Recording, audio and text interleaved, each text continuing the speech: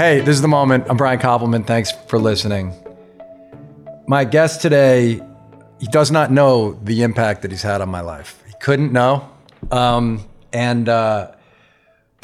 my guest is Paul Auster, who has just written a really special book on the author Stephen Crane called Burning Boy. But Paul, man, I'm one of these annoying people who kind of makes lists and catalogs things. And I always know my favorite rock band of any period, and I know my favorite writer of any period. And before I became a writer, you were pretty much the person I read in my 20s to figure out how to become a writer.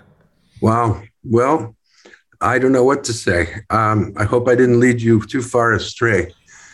You know, of course you fucking did, but it was, worth it. And I say that with really no hyperbole. I was thinking about it and talking to my wife, Amy, who's also a novelist and filmmaker. We've actually had on our front door the whole time we were raising our kids, Amy had put in your quote about what might fix this monstrosity of a life on our door for a really long time, like for 15 years when our kids were little. What did I say? What did I say? I can tell you, it's beautiful what you said. And this was really as our children were raised, and it's in that the world is monstrous, in that the world can lead a man to nothing but despair, and a despair so complete, so resolute that nothing can open the door of this prison, which is hopelessness. A peers through the bars of his cell and finds only one thought. And then that brings him consolation. And what you talk about is young people in general, not just your own, but yes. You talk about how any child in the world must force you to be in the present. And it was this notion of living in the present that resonated for Amy and literally was on our front door, on the inside of our front door for 15 years. So it was a great reminder, to try to live. I wrote that. That was the invention of solitude. I wrote that. It's my first full prose book. In my early 30s, I wrote that. How interesting. Yeah. Now I'm 75. It's amazing. And I'm 50. I'm 55, and we got married when we were 25. So it's a long journey we've all been on together. And this is. Let's start on the Crane book, and then we can go deeper. But I really do. In all the books you wrote, probably up to Book of Illusions, unfortunately for you, I'm encyclopedic about it because I read those books many times, and all those books kind of did awaken me to what was possible, even though I chose to write movies, but they did awaken me to what was possible. So thanks, dude. All right. So this book, I think, really fits in to your work because it's filled, as so much of your work is, with giant what-if questions. You seem really consumed as an artist with the question of what if things had gone a slightly different way. And this book, there are so many what ifs about Crane and his life. And so is that something you recognize as a theme that you're drawn to? Well, possibly. Now, I'll tell you the circumstances of how I wound up writing this enormous biography study of a writer, his life and his work, because I never would have predicted that I would have done such a thing. I mean, absolutely unpredictable, what happens to us. In any case, it was after I'd finished writing 4321, my previous novel, the enormous 4321, which I wrote in a kind of feverish frenzy over a very short period for something so long, 3.5 years. For a 900-page book, yeah. Yes. And I think it was an 1,100-page typescript, something like that. It was enormous, and I never had done anything of that magnitude. I was absolutely exhausted when I was finished. And for the first time in my writing life, I told myself I have to take a long pause. I can't, even begin to think about writing anything more for now and for the months ahead, maybe even a whole year. I didn't know how long it would take me to recover. So what I did, I spent my time reading books, especially revisiting old books that I had wanted to go back to and discovering new things. It was a rather wonderful period, I have to say. Also, watching films and revisiting old beloved films, and again, discovering new ones. In the course of all this reading, one day I got up from my chair and I looked at the bookshelf. I said, what am I going to read next? Yeah. And there was my Viking portable edition of Stephen Crane's work that I had had since, since either high school or early college days. And I thought to myself, I haven't read Crane in so many years. I want to revisit him. And the first thing I opened to was a novella written in 1897 called The Monster. Yeah. I'd never even heard of this. I didn't know about it. And I found it a masterpiece, an extraordinary bit of work, which is about, among other things, small town prejudices and racism. The central figure, or one of the two central figures, is a Black man. It's an extraordinary book. And I thought, oh, what have I missed? So I read everything in that collection, which was about 500 pages. And I started buzzing with enthusiasm over the sentences that this boy could write. He died at 28 years old. Yeah. He produced a mass of stories, poems, novels, novellas, reportage. I graduated to the Library of America edition, 1,350 pages. I read everything. I said, no, no one understands how great this writer is. And I then dedicated myself to the project with nothing ulterior in mind, to reading all of Crane. So I bought the 10-volume collected works. It's more than 3,000 pages. Can you imagine 3,000 pages published by someone who died at 28? Anyway, I read it all.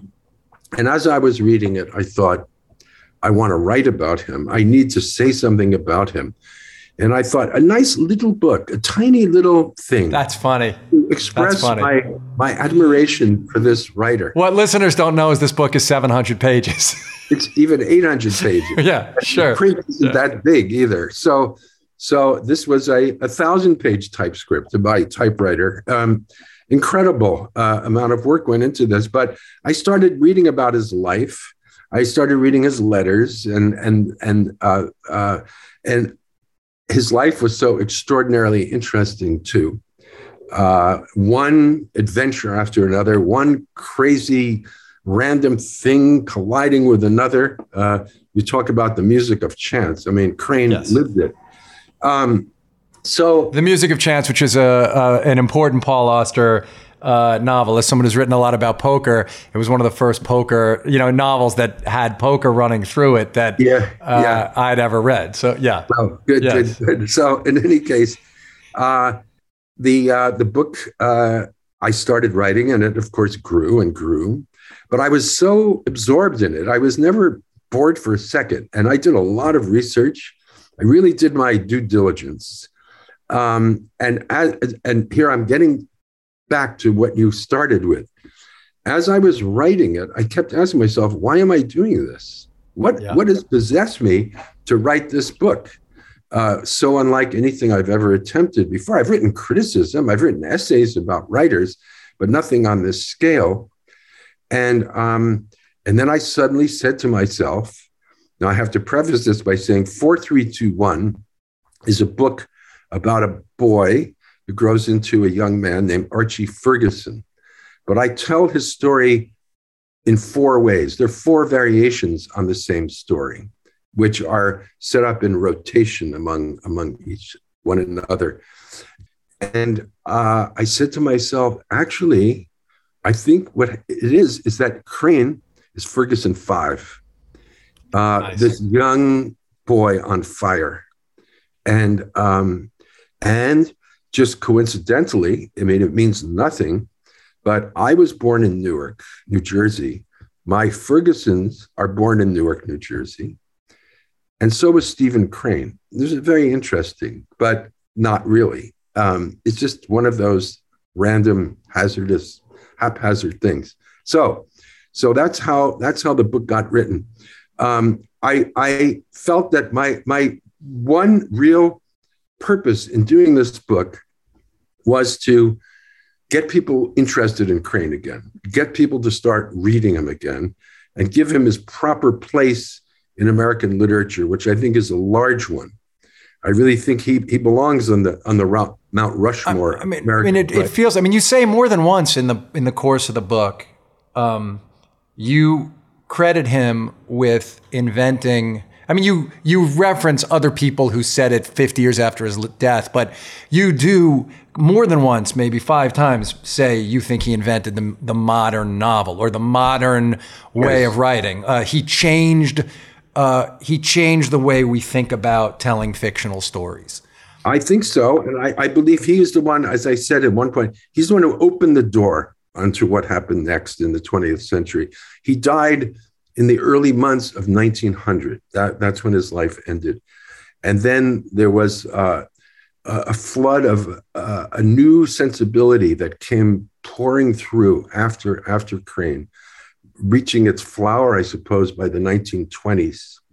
I mean, he had a tremendous influence on Hemingway, huge, Mencken, Sherwood Anderson, all the people of that early modernist. It's funny, when I gone back and I've read some Crane, I had only ever read Red Badge of Courage. Yeah. Certainly like the frank way. I mean, you talk about this, the frank way that he wrote the patois of the people, who lived in difficult circumstances. And I loved the way he talked about the critical response at the time and the misreadings of him and all that stuff. And the textual analysis was great.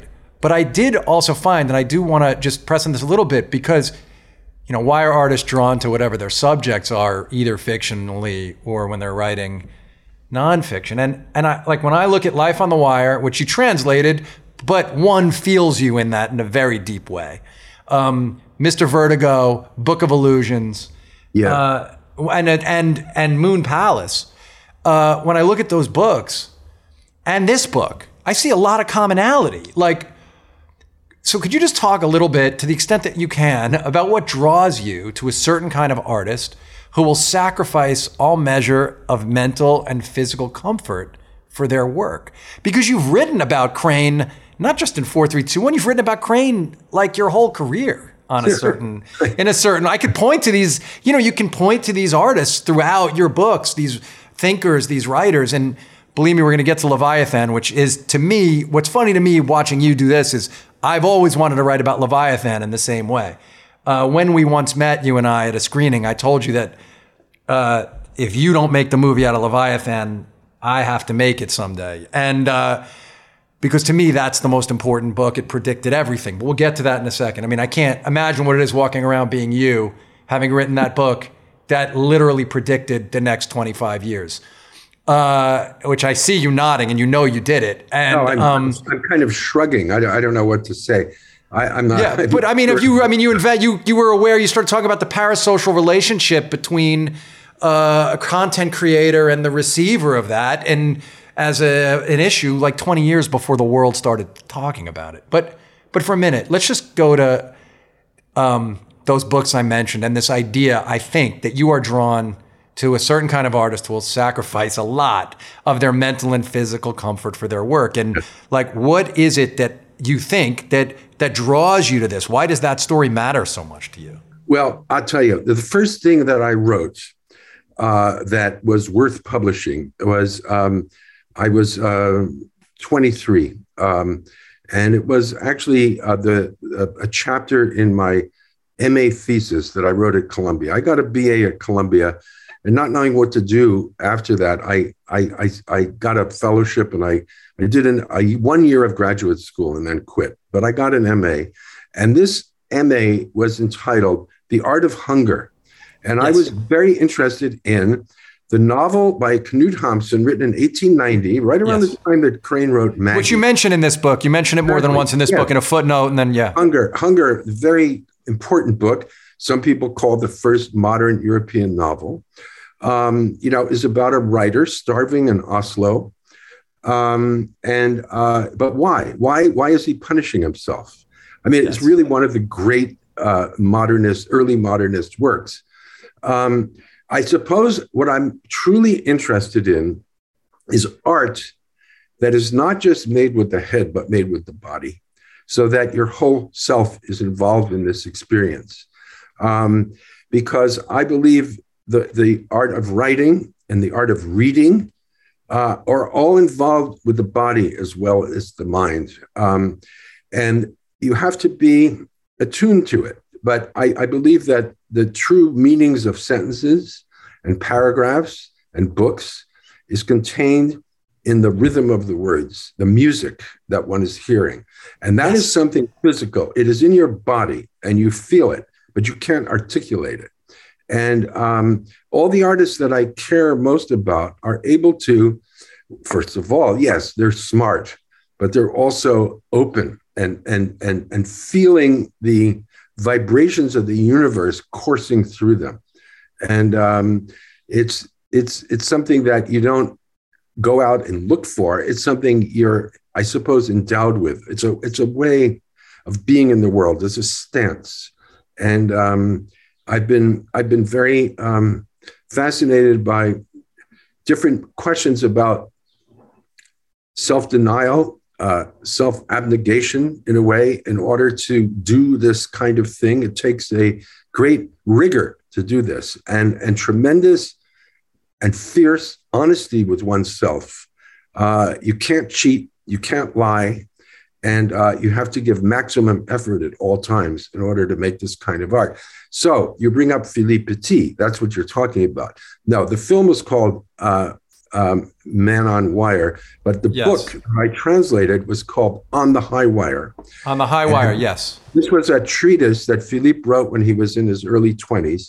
It's a kind of, it's a nonsensical book in that you can't teach anyone through a book how to walk the high wire. But he does a wonderfully poetic job of explaining what goes into training oneself how to do this absolutely extraordinary thing that he does. I happened to meet Philippe, or see Philippe for the first time when I was a kid in my early 20s. I was living in Paris. Yes. And it's 1972, I believe. And I'm walking down the Boulevard Montparnasse, and I see this juggler on a unicycle in whiteface with a black silk hat and a black turtleneck and black pants. And he's juggling on this unicycle. It was exquisite. The juggling was sublime. And I'd never quite seen any human being so focused and taking such joy in performing in front of a crowd that he purposely made silent. He just wouldn't let anyone talk. So I was quite impressed. Some weeks later, might have been 1971. I'm sorry, 71. And some weeks later, I was walking home along the Seine very late at night, and I saw the juggler from the Boulevard Montparnasse with ropes over his shoulder, with a bunch of other young people walking briskly in the direction of what? I didn't know. Well, that morning, Philippe walked between the towers of the Notre Dame Cathedral. And I was so astonished by this, that he should do this, one of his clandestine walks. And it's funny, when I moved back to New York, it was the summer of 1974. I think about a week after I moved back, Philippe walked between the towers of the World Trade Center. Right. So I felt that somehow we were connected, and I admired him so much, not just for his bravery and his insanity to do this kind of thing, but for the art of it, the beauty of what he could do on the wire as well. Because you're risking death with every second you're up there, but at the same time, his art consists of making you not think about that and making you appreciate the performance that he's doing.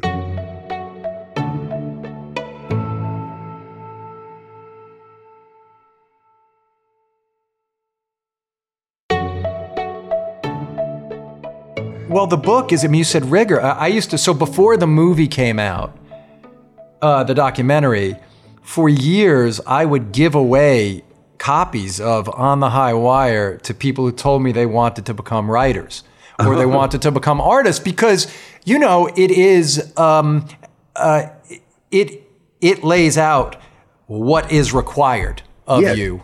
And it literally lays out, if you want to be an artist, if you have that dream in a way, I mean, Philippe's story, the being in whatever, I'm trying to remember, like the doctor's office, reading that magazine and deciding I'm going to go do this crazy thing. I mean, I haven't read the book in 20 years, but I remember like very well the book. Sure. But I used to give away copies of the book. But then the movie came out and like it was so accessible to everybody. It no longer was like a secret. It wasn't like a secret but key. Here's the thing. So I met Philippe. It was 1980. So, and I was still in New York, and he was living here too. And I met him at a party, and I was very happy to meet him. And I introduced myself. That's and amazing. We started talking. And he said, I wrote this book, and it's been rejected by 27 publishers. No one will do it. The best. And I said, don't worry. I'll translate it into English and get it published for you. And I did it. And we've been friends ever since. I mean, really good friends. And I treasure the friendship. I mean, Philippe is nuts. I mean, he's on another planet from anybody I've ever known. And he can be very difficult too.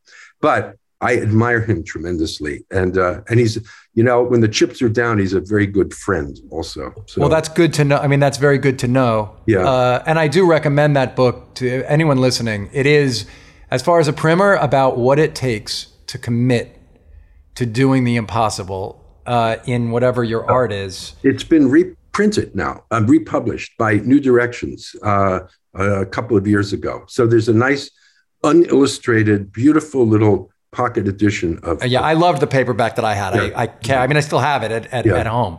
But so that's Philippe Petit. But you also deal with this stuff in even books as early as Moon Palace. Yes. You're dealing with these questions of, like in Moon Palace, you're dealing with hunger, poverty, and the comfort of books, like what they nourish. So why are these things necessary in your mind? In Moon Palace, you're literally someone's using these books as furniture, then using them to nourish himself, then selling them so that he can live emptied out. I mean, and you can imagine in my early 20s, the impact that story has on everyone who has that kind of sort of romantic idea about what they'd sacrifice to try to do this shit. But what is it, do you think, that brings you back? Because you are, with Crane, returned to the exact same themes, man. Yeah, well, he starved in New York during the hard years of 1893 panic and other depressions, always struggling financially. Listen, if I could give you the answer to these questions, I probably wouldn't have to write the books I do. But I guess what I'm trying to ask is, I don't know why. Were you aware, but what I want to ask you is, because of course you do these things long enough, your themes are your themes for anyone who does this stuff. But were you aware of the resonancies that existed in Crane's existence and the existence of these fictional constructs that you created? Meaning, did that land for you in some way as to why you're drawn to it? Well, to be quite honest, my personality, my life, my preoccupations, other than writing and an obsession with baseball, which he and I shared, very different. I'm not at all like Stephen Crane, and yet I went through many of the same things as a young writer that he went through. The intense poverty. I mean, I really was broke for years. Where were you? I mean, just for people to know, like, so describe that situation. I was mostly in New York, but I was really scrambling. And then rejections by publishers. I mean, my first novel, City of Glass, which is the first panel in the New York trilogy, was rejected by 17 New York publishers. It was quite something. And I nevertheless just forged on through the rejections and wrote the next little panel of the trilogy, and then was well launched on the final and third and final, when I finally got an offer from a publisher, not in New York, but in Los Angeles, to publish City of Glass. So the New York trilogy was published outside of New York. It's kind of funny. Yeah, I remember my advances for the 3 books were $100, $100, and $100. That's how I got started. Which, by the way, folks, it wasn't that long ago. That just translates into probably like $225 now. I mean, it wasn't a glorious advance. But now that those books have been translated into 45 languages. So what do these editors know? And also that whole experience gave me a great skepticism about the wisdom of the publishing world and of editors and the kind of decisions they make. It's kept me comfortably on the outside of this whole business. And I think it's a good place to be, not in it, but just outside on the margins. Well, did it occur to you that way? Of course, I wouldn't say ironically, but interestingly, when the New York trilogy was published in full, you were credited with ushering in this modern approach to literary reductionist, literary crime fiction, right? And so when that happened, and these books that were rejected were lauded in the way that they were. I mean, you really did become for this period of time, this white hot figure. And you talk about when Crane got famous and the effect that happened on him. And again, after being rejected and told his work was inappropriate, or that people wouldn't respond to it, or that, people rejected him in moralizing ways too. Yes. And again, I wonder about if you felt a kinship to him as you were writing about those periods. I did. All the indignities that he suffered, in one way or another, I had suffered them as well. So I felt great sympathy for him. I think also it allowed me to understand him. Now, the funny thing about writing a biography is that it, in order to do it well, and it took me a while to really penetrate him and to get a real feel for him in the way that I have a feel for my fictional characters in my novels. I mean, these people are not just little stick figures to me. They're fully alive. They exist. They exist. I just can't touch them, but they're there. And after a while, I was inhabiting Crane in a similar way to the way I inhabit my characters in my novels. So there is a kind of emotional overlap in the two activities, even though writing this stuff, you can't make anything up. That's right. That's the thing. You really have to. No, and in fact, you try to puncture certain myths about him, and you realize that certain things were written about him that turned out not to be true, and you try to compare. I mean, I love, because you write about memory so much in your work, in your fictional work. I loved when you would point out that different people told different versions, like of which suit and I loved the detail, which suit he wore to a certain thing. And 2 different people claimed, I gathered, I didn't go back to the source material, but according to you, 2 different people claimed they lent him a suit for this night. Exactly. That's exactly right. And who knows? Maybe one of them lent the jacket and the other lent the pants, for all we know. Or they remember 2 different nights, right? Like he could have borrowed suits in times because there are letters, and I was so sad that the one letter was lost when the guy wrote him and did say that he loved his work, and that one letter you said was not found, and we had to kind of figure it out. And I was made sad by that.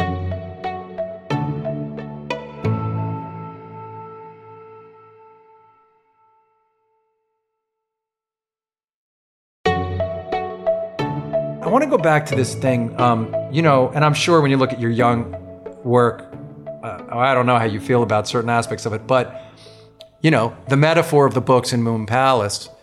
And if I mention one of these books, people listen to this podcast for years. This is, really careful about what books I suggest to read, but these are all books you should go read. They're all still published. They're all still really findable books. But like, books seem to matter so much to many of your characters, and movies matter too, of course, to them.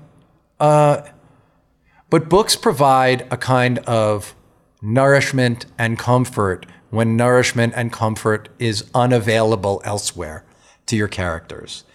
And I wonder if you could just, and to Crane too. I mean, I can connect it through to why that you were obsessed enough to write this, 1,000-page manuscript. So what is your relationship to books? Has it changed? Do you still feel the way you felt when you wrote Moon Palace about the value of the physical book? Because that thing's not just about the imagined reality, it's about physical books. Yeah, no, I haven't changed. I've always felt this great love of books. I don't fetishize books in that I don't collect first editions. I'm not obsessed with that kind of thing. But I don't know. Comfort is not the word I would use. I think good. What you're doing when you're reading a book that is a good book, a book you admire and enjoy reading and feel gripped by, is that you're in a kind of dialogue with the author, and you're engaging with that person in a relationship that is unique on the earth, I think, because I've said it and I believe it truly and deeply, that the novel or the short story, fiction in general, is the one place in the universe where two strangers can meet on terms of absolute intimacy. It's a remarkable thing, to understand that the person writing the book is a human being in the same way you are, and that you can actually, even across cultures, across centuries, be in communication with the spirit of this other person through language. Just a lot of marks on a page, just little signs. What an extraordinary thing that is. And when you read a book, you're living in a state of silence. You're not saying anything, you're listening. And that voice is in your head. And during the time you're reading, that voice is the only thing you're paying attention to, the only thing you can hear. And you have to, in order to appreciate a work of literature, you have to give yourself up to it. As my brilliant wife, Siri Hustet, also a novelist, also an essayist of great repute, said in one of her essays, art is like sex. If you don't relax, you're not going to enjoy it. And I think it's really a wonderful statement, because it's true. It's true. But I think books challenge us. They shake us up. They disturb us. They haunt us. They can do all kinds of mysterious things to us, and they can also change the way we look at the world. And I think of, for example, a great novelist like Proust. Proust had some demonic ability to articulate nuances of human experience in such refined and accurately perceptive ways that I don't think anyone else ever had been able to capture these things in language. And as you're reading it, you immediately register, yes, you say to yourself, yes, he's got it. That's exactly what happens. But no one has ever said this before. And how wonderful it is to have words for a common experience that was outside of language until the writer was able to articulate it. These are the wonders of books. Yeah, I agree. It's why it's challenging if you love a book. Like, I love every actor and everybody involved in Music of Chance, the movie, but it is so far from the novel that it lost me. I remember sitting in the movie theater, seeing it opening night, not yet knowing I was going to be a filmmaker. What year did it come out? Do you remember? I don't remember what year it came out. 92 maybe? Right, so 4 years before I started writing my first script. Mm-hmm. And, but I remember sitting in the movie theater not understanding why it didn't make me feel what you made me feel when I read the book. And it was one of those, it started that question. It just started that questioning process for me.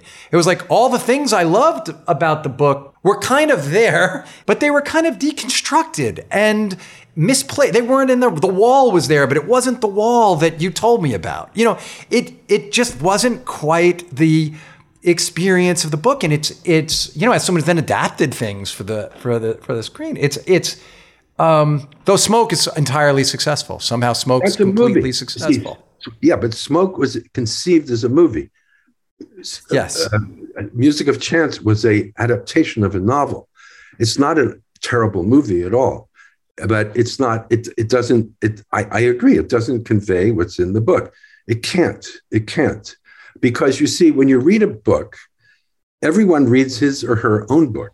It's a private experience. The wall you imagine is not the wall your wife maybe imagines when she reads it, or anybody else on the block where you live, if assuming any of those people ever read the book.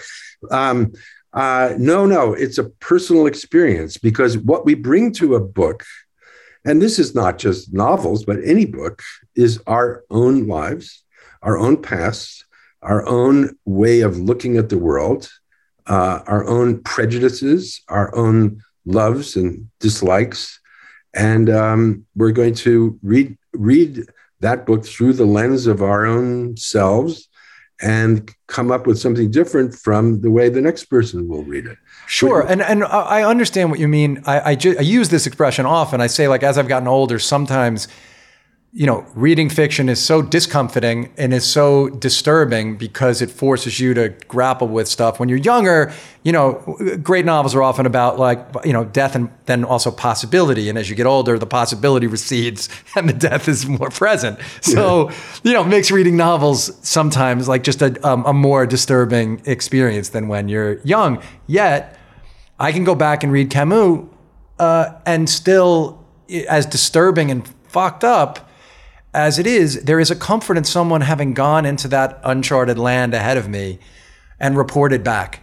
And there is something, even when it's disturbing for me. And look, you use the metaphor of the books as furniture. And so there is also something. It wasn't a metaphor. It was I know, it was actual. Yes, there were actual furniture. No, he didn't have any furniture. And so he used the books. And he turned them into chairs and, the support for his mattress. And, yes. And, yeah. But you chose to use books, and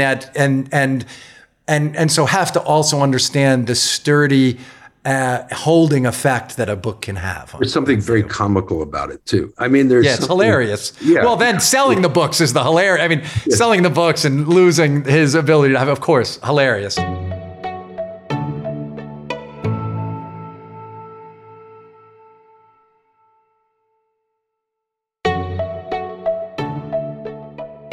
The thing you're talking about books brings us for a moment to Leviathan, which I've wanted to talk to you about, honestly, for a very long time. So I do think it's one of the great novels of the last 50 years. And I do think it predicted a lot of the way society works. Like, the thing you were just talking about the relationship, the intimate relationship between a writer of a book and a book. But it is an uneven relationship.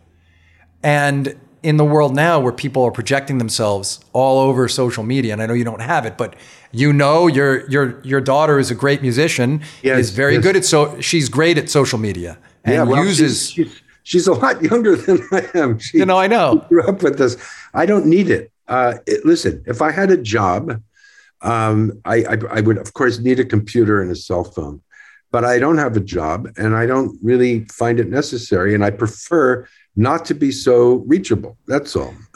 It makes complete sense to me. But what I'm getting to is that Leviathan deals with this imbalance that now exists all over the place. For instance, there are definitely people who watch, let's say, your daughter's videos, who believe they know her because they know this version of her. But that doesn't mean that they know her. It's in a relationship with an imbalance built into it, but a seemingly intimate relationship nonetheless. And like, you're talking about that a lot throughout Leviathan. And I'm wondering, in all the years since, there are all these sort of, and obviously, the way you talk about the Statue of Liberty, the way you talk about, what happens to the Statue of Liberty over and over again in the book, the mini Statues of Liberty, and what notions of like freedom and speech and what is acceptable to hide and keep to yourself and what isn't. I mean, throughout that book are all questions about all this stuff and about the import of the written word. And one, do you think the book's gotten its due? Do you care about that? And two, do you see it as separate and removed from other books you've written? Do you see it as particularly significant in the canon of stuff you've written? No, I not really. I mean, I think of it as just part of my ongoing work. I think the only thing I can say is that book followed the music of chance. And I think Leviathan was the first novel I wrote in which things began to open up. Yeah. My previous 5 or 6 novels had all been about solitary characters. And in Leviathan, you have networks of people. I mean, it's the first novel in which people sit down to a dinner party, for example, that there's some semblance of social life going on, and that the society in which the characters live is quite large and complex and intersecting in different ways. So that was I don't know if it's a step forward or step backward or a step to the side. It was different. It was somehow enlarging the canvas of what I did. I don't know. It was a very, very hard book to write. I was most miserable as I was writing it. And every paragraph was just a real challenge to me. And other books have been, less excruciating. They're all hard. But I mean, that book was really excruciating to write. I don't know why. What do you think it is about that book that I mean, in a way, it was a book in which, as you say, you opened up in all the way it opened the canvas. And you've written, I mean, certainly, in the Country of Last Things and in all your work, you were aware of the society in which we were living. You were aware of all that stuff. But Leviathan is a piece that is particularly concerned, it seems to me, with the society in which we live, what we say we are versus what we are, and how to exist as an artist in the world. I take on the question of America in a forthright way. The epigraph is from Emerson. Every actual state is corrupt, which is a deep comment. And it's about the Reagan years, essentially. I mean, what happened to the people of my generation, the 60s generation, as the 80s began. And Benjamin Sachs, I suppose the central character, even though he's not the narrator, is a prime example of that. It's interesting, though. You see how my mind works is that in that book, as you know, Sachs falls off a fire escape and falls 3 stories to the ground. His fall is broken by a clothesline, and he's not killed. He's banged up seriously, but not fatally and not permanently. And that fall, that image of a man falling through the air really was so haunting to me that I got the idea after I finished that novel to write Leviathan, which is a book about a boy who can levitate. And I'm telling you, you mean Mr. Vertigo? You decided to write Mr. Vertigo. Yes, yeah. Mr. Vertigo. Yes. Yeah, that's what I meant. Mr. Vertigo, which is about a boy who levitates. So it's as if one thing is giving birth to the other by contradicting what I had written before. And I think this is another thing that is present in my work, is that I'm always trying to unwrite what I've done in the past and start again. Each book is a new challenge. Each book, I've never written this book before. I have to teach myself how to do it as I'm doing it. Each book has its own music, its own tone, its own voice, and I have to discover that. And that's the real spiritual work that goes into writing. But I guess any artist with a long life in any particular art is always in dialogue with himself or herself to go forward. And this creates some kind of dynamism that allows you to make the next step. I mean, you can't just stay in place all the time. You want to keep moving and finding new ways of doing it. But it's not arbitrary. You don't sit down and say, I'm going to write a book about this or that.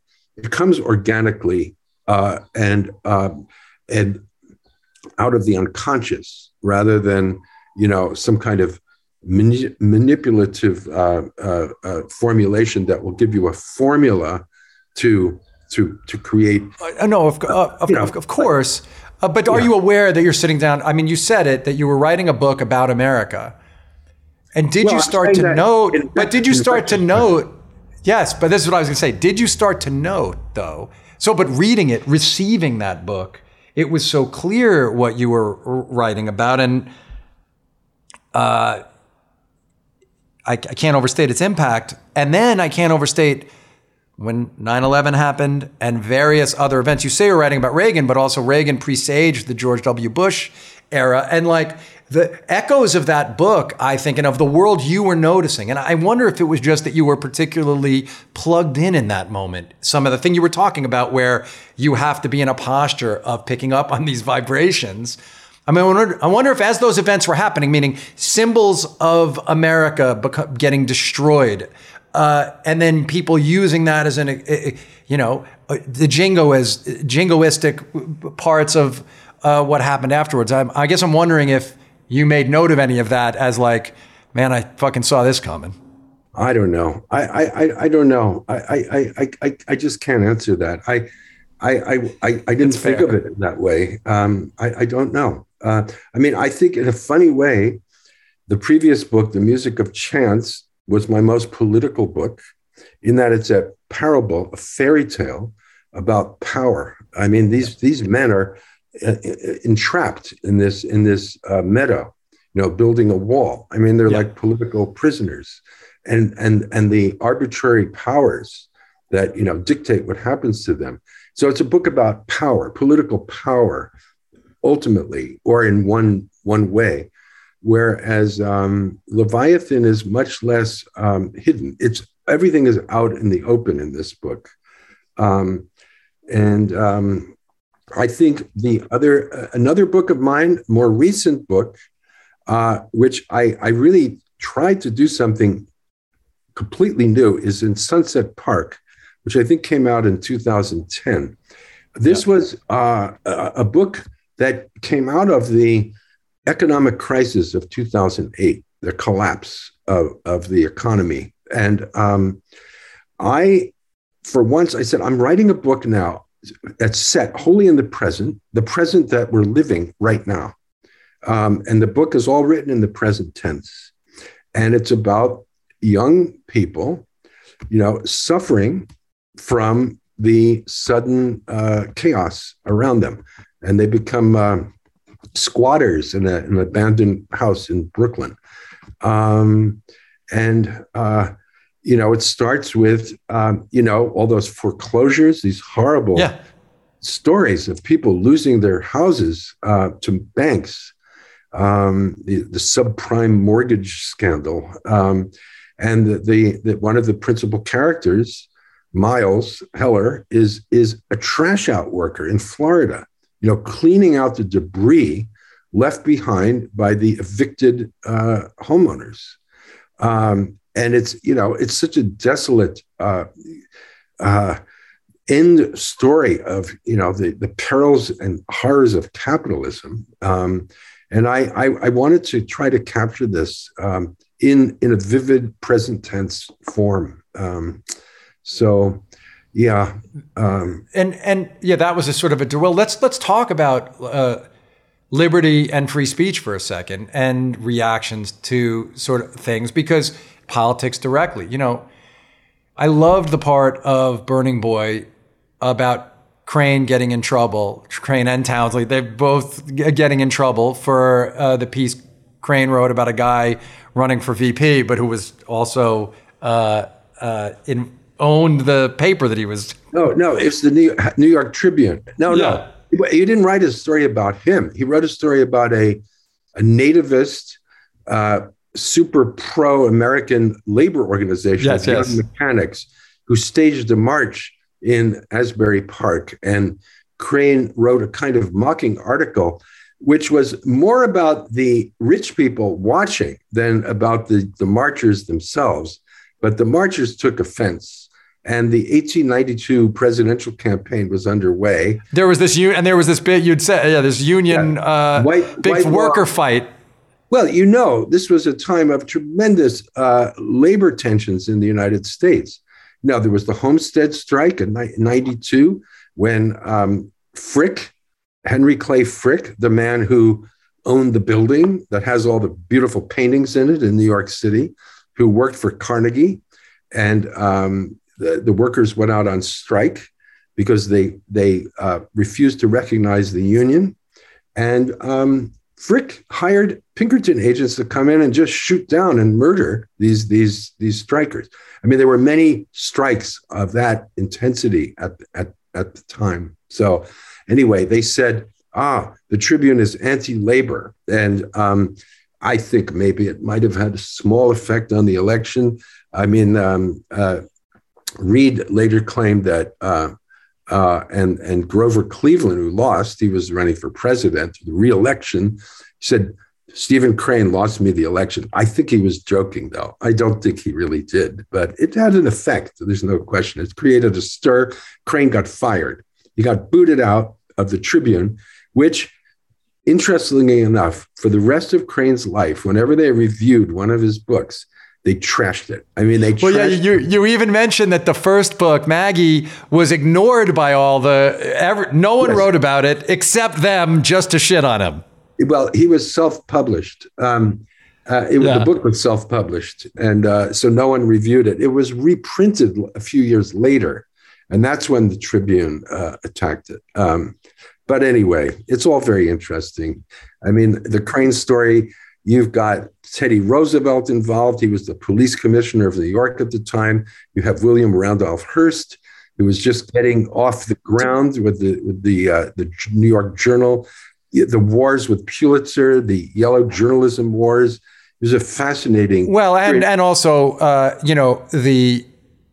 you talk about Crane's both progressive and regressive points of view regarding race and women and all that stuff, and toward the end of his life, where he was living, where he went, the relationships that he had. But on this issue of writing stuff that gets you in trouble, which is he did a number of times. He was just going to write what he wanted to write. I mean, and it's interesting because you read the book and part of my head is like, well, people now, there are fewer restrictions. On the other hand, the world is so ready to call you to account no matter what you write now, on the other hand, meaning you can get published, but you can immediately step on a lot of different sort of wires. So did any of that resonate for you in terms of, how you feel about people writing what they're sort of either implicitly or explicitly told not to write. Yeah, well, you see, fortunately, in America, it's not so bad. I mean, even the books that are banned in schools throughout certain right-wing districts are not banned in the country. You can get these books if you want them. They're available. What really has preoccupied me, and I've been involved in these things, are what's happening abroad in other countries. I mean, the number of Turkish writers in prison, for example, what the Chinese did to Liu Xiaobo, the Nobel Prize winner who died in prison. Yes. One story after another. And I mean, for a long time, I was actively involved in the Freedom to Write program at Penn, American Penn, which, at the time was actively involved in trying to save writers in trouble around the world. And then there's the horrific story of my friend Salman Rushdie and what happened to him during the fatwa. These are really serious life and death issues. I've had Salman on the podcast. I've had many dinners with Salman, and I've had him on the pod. Yes. And for sure, if people want to hear that story, they can. Yes.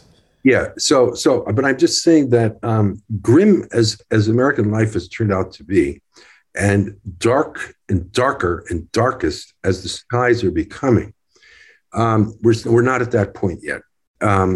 Thank God.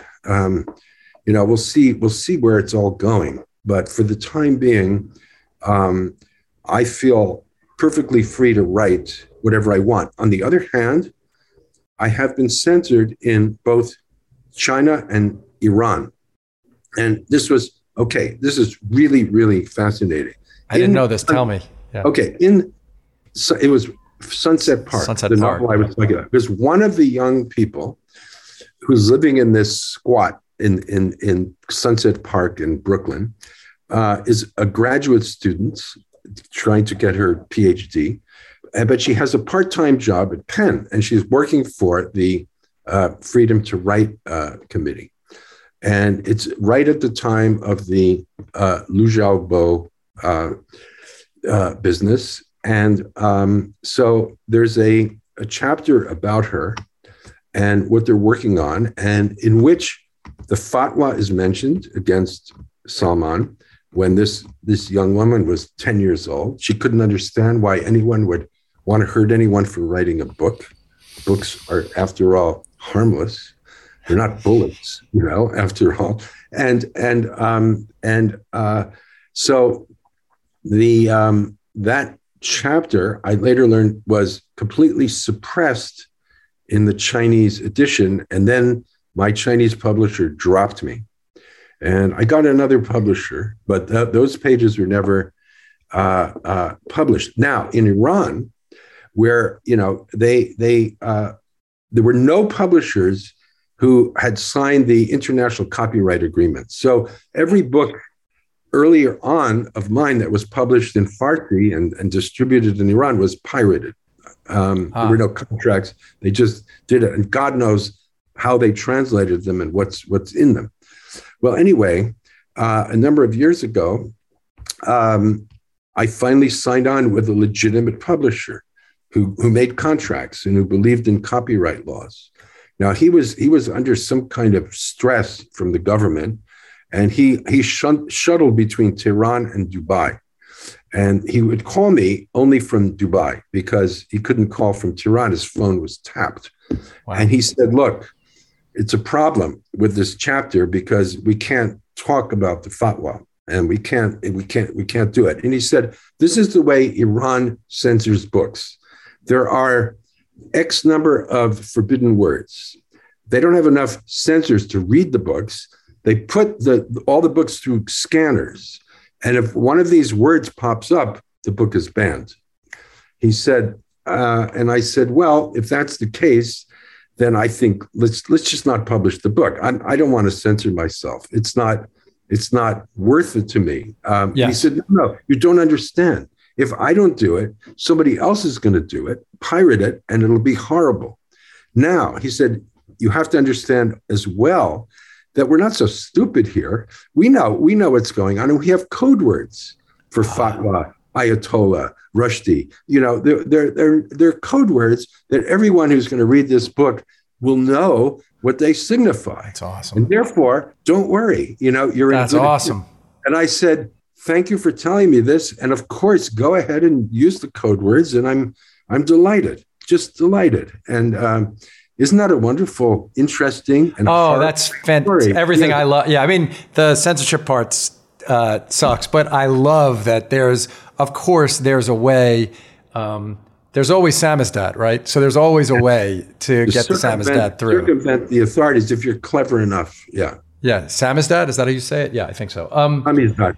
Yeah. It's samizdat. So as a last thing, and this is just textual, because the book. One of the things about the Crane book is the textual analysis is great. I don't think that I would have gotten the same things out of the stories about the baby character had I not read the book, and I look forward to reading all the Crane stuff that I haven't read. Even though I'm not sure that I love him. I'm not sure that I love the work as much as you do, but I'm fully diving into the work. Listen, what writer could come up with a sentence like this, describing the heat in Cuba in the summer? The sky was bare and blue and hurt like brass. Yeah. Hemingway. Hem could, but he under the influence of. Also, one of my favorite Crane sentences is, "The woman's boatman had a face like a floor." Now, yeah, it's fantastic. That's just kind of thing, and there's a reason for it, but it's incredible.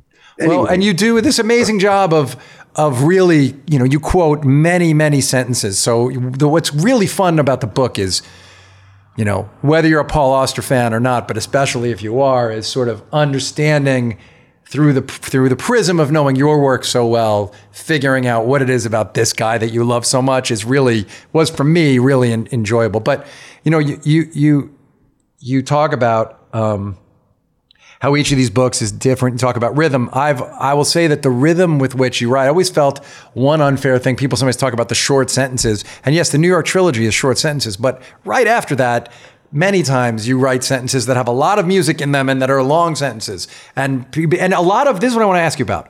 I wonder if you're aware of this. Oh, yes. No, I wonder if you're...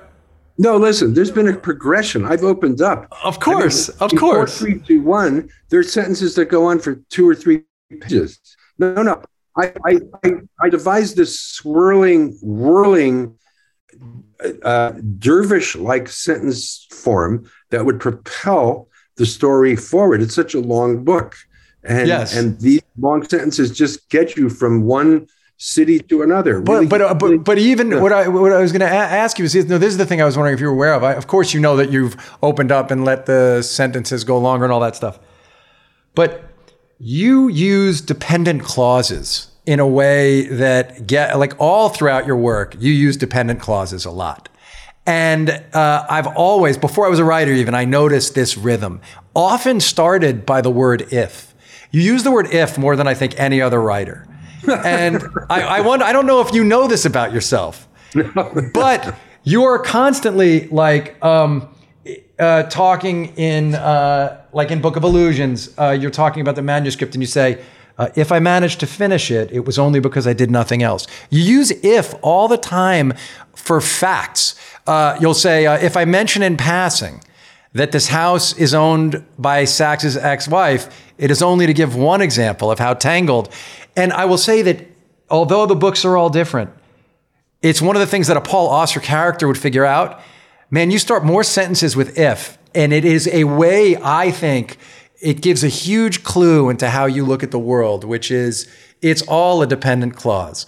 If one thing would have changed, then all of this might have changed. If I hadn't merely done this, all the rest of these things would be different. Well, thank you for this brilliant illumination, which I've never been aware of.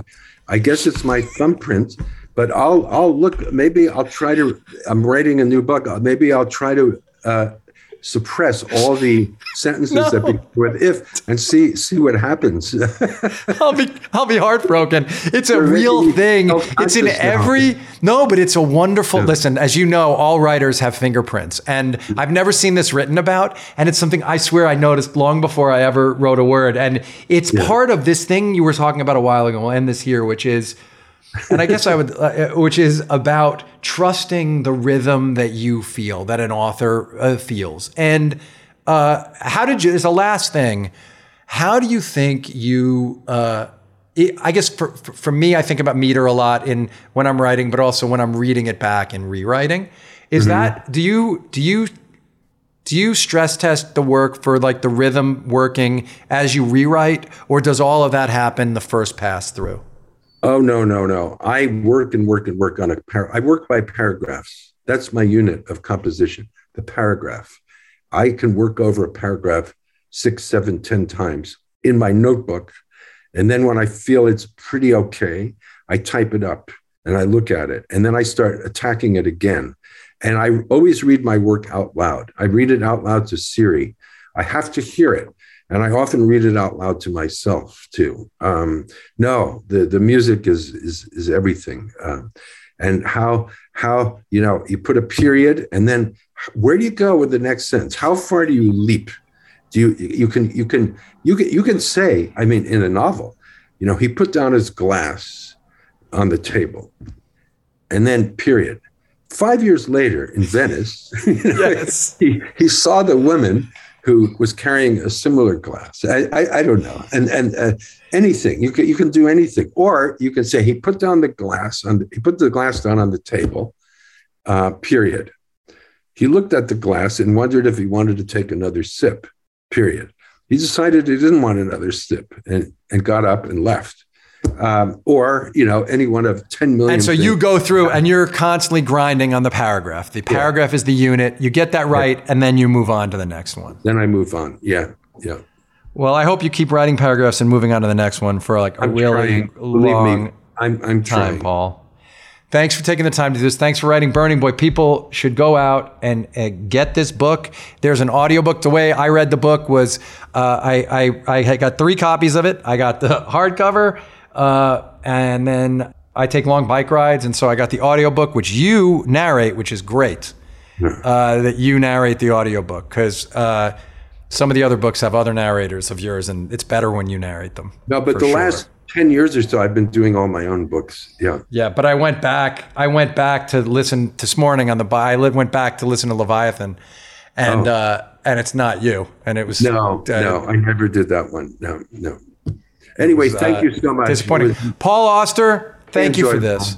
Thank you. I'm glad. And everybody, you can't find Paul online. Don't even try to find him online. But go get his books and read them, and you can find me on Instagram. Thanks, everybody. We'll see you next time.